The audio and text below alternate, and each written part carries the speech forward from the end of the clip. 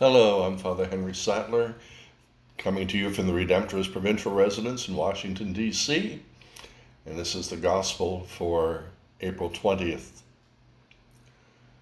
This is from John chapter 6, verses 30 to 35. The crowd said to Jesus, "What sign can you do, that we may see and believe in you? What can you do? Our ancestors ate manna in the desert, as it is written, He gave them bread from heaven to eat." So Jesus said to them, "Amen, amen, I say to you, it was not Moses who gave the bread from heaven. My Father gives you the true bread from heaven. For the bread of God is that which comes down from heaven and gives life to the world." So they said to Jesus, "Sir, give us this bread always." Jesus said to them, "I am the bread of life. Whoever comes to me will never hunger, and whoever believes in me will never thirst." The Gospel of the Lord. The crowd says to Jesus, "What sign can you do that we may see and believe in you?" By this time, Jesus has performed many miracles. Jesus has fed the 5,000.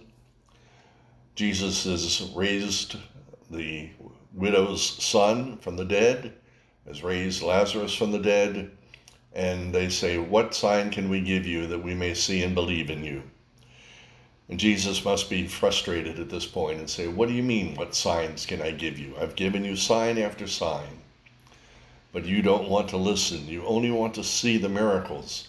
You don't want to hear what I've really come to tell you, what you really need to hear." They say, "Our ancestors ate manna in the desert. He gave them bread from heaven." He says, "Yes, I know your ancestors had manna in the desert. It was my Father that gave you the manna. It wasn't Moses. It wasn't Aaron. It was my Father in heaven that Moses talked to that gave you the bread from heaven, that gave you the manna. But you have something much more important right in front of you, and you don't see it. You won't hear. You won't listen. For the bread of God is that which comes down from heaven and gives life to the world." Jesus gives meaning to our life.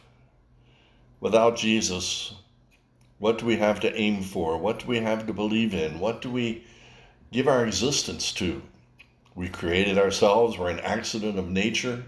Nature just kind of threw things together, and now we exist.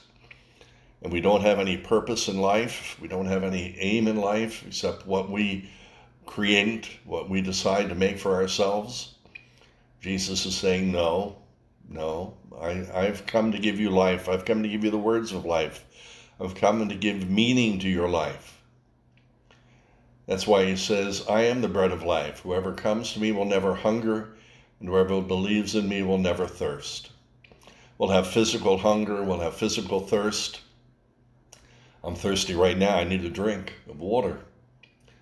But we have a hunger for God, and we know where we're going. We have a thirst for something beyond ourselves, beyond this world, beyond our country, beyond everything. We have reason to be in existence because we're made for God, created by God, and called to follow God. I feel sorry for those that really and truly believe that we're an accident of nature. Things just happened and now we have existence. I wonder how they get up each day and face each day as they continue to say, "Well, after I die, there's nothing left. I live for today because today is the only thing that makes any difference. I live for today. I do my best today. I do my job today. But I also live for the future. I also live for the kingdom of heaven." God bless you and protect you and keep you safe each day, and may we journey together to the kingdom of our God and listen to his word. God bless you.